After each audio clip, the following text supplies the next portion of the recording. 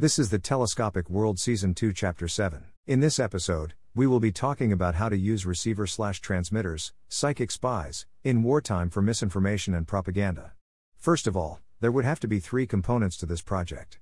In the one, you would embed in the military, unit by unit, intelligence individuals, preferably hired from foreign countries, that is, who don't speak the local language and require a specially trained translator. In the second, you would use psychic transmitters/receivers in a special role in military intelligence. And third, you would use local and international ideologues to produce misinformation about your own troop movements to be consumed by foreign powers.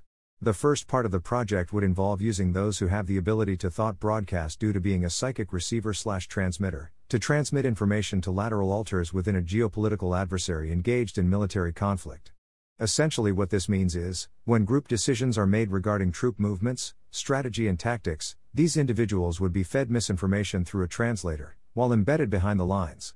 These individuals would thought broadcast that misinformation, believing it to be genuine, to the geopolitical adversary, creating incorrect tactical movements by the opposing troops. Essentially this technique is the psychic equivalent of feeding actual spies misinformation. Since thought broadcasting is a passive phenomenon rather than active, continuous rather than directed using a structure, these individuals can also transmit incorrect information directly by observing false feints within domestic troop movements. By embedding these individuals within specially selected units, to verify satellite data, through the confirmation of their lateral altars, misdirection can be used to support offensives against enemy positions.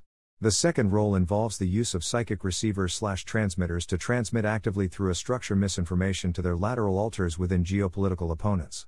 This can be misinformation about troop strength, logistics, tactics or strategy.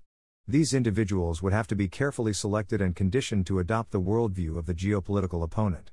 Not yet a spy, but on the way there, they must also be a transmitter/receiver. They can be trained as such using the same program which produces psychic spies. However, since they are actively transmitting as opposed to receiving, it would require their conscious participation utilizing a structure to transmit. Finally, the last technique would not involve a psychic transmitter-receiver, but would rather entail the hiring of your own domestic ideologues, sources of misinformation, in the intelligence apparatus.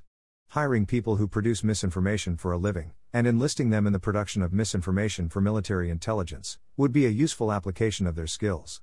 That's the end of the podcast for today. If you enjoyed it, please like, comment and subscribe.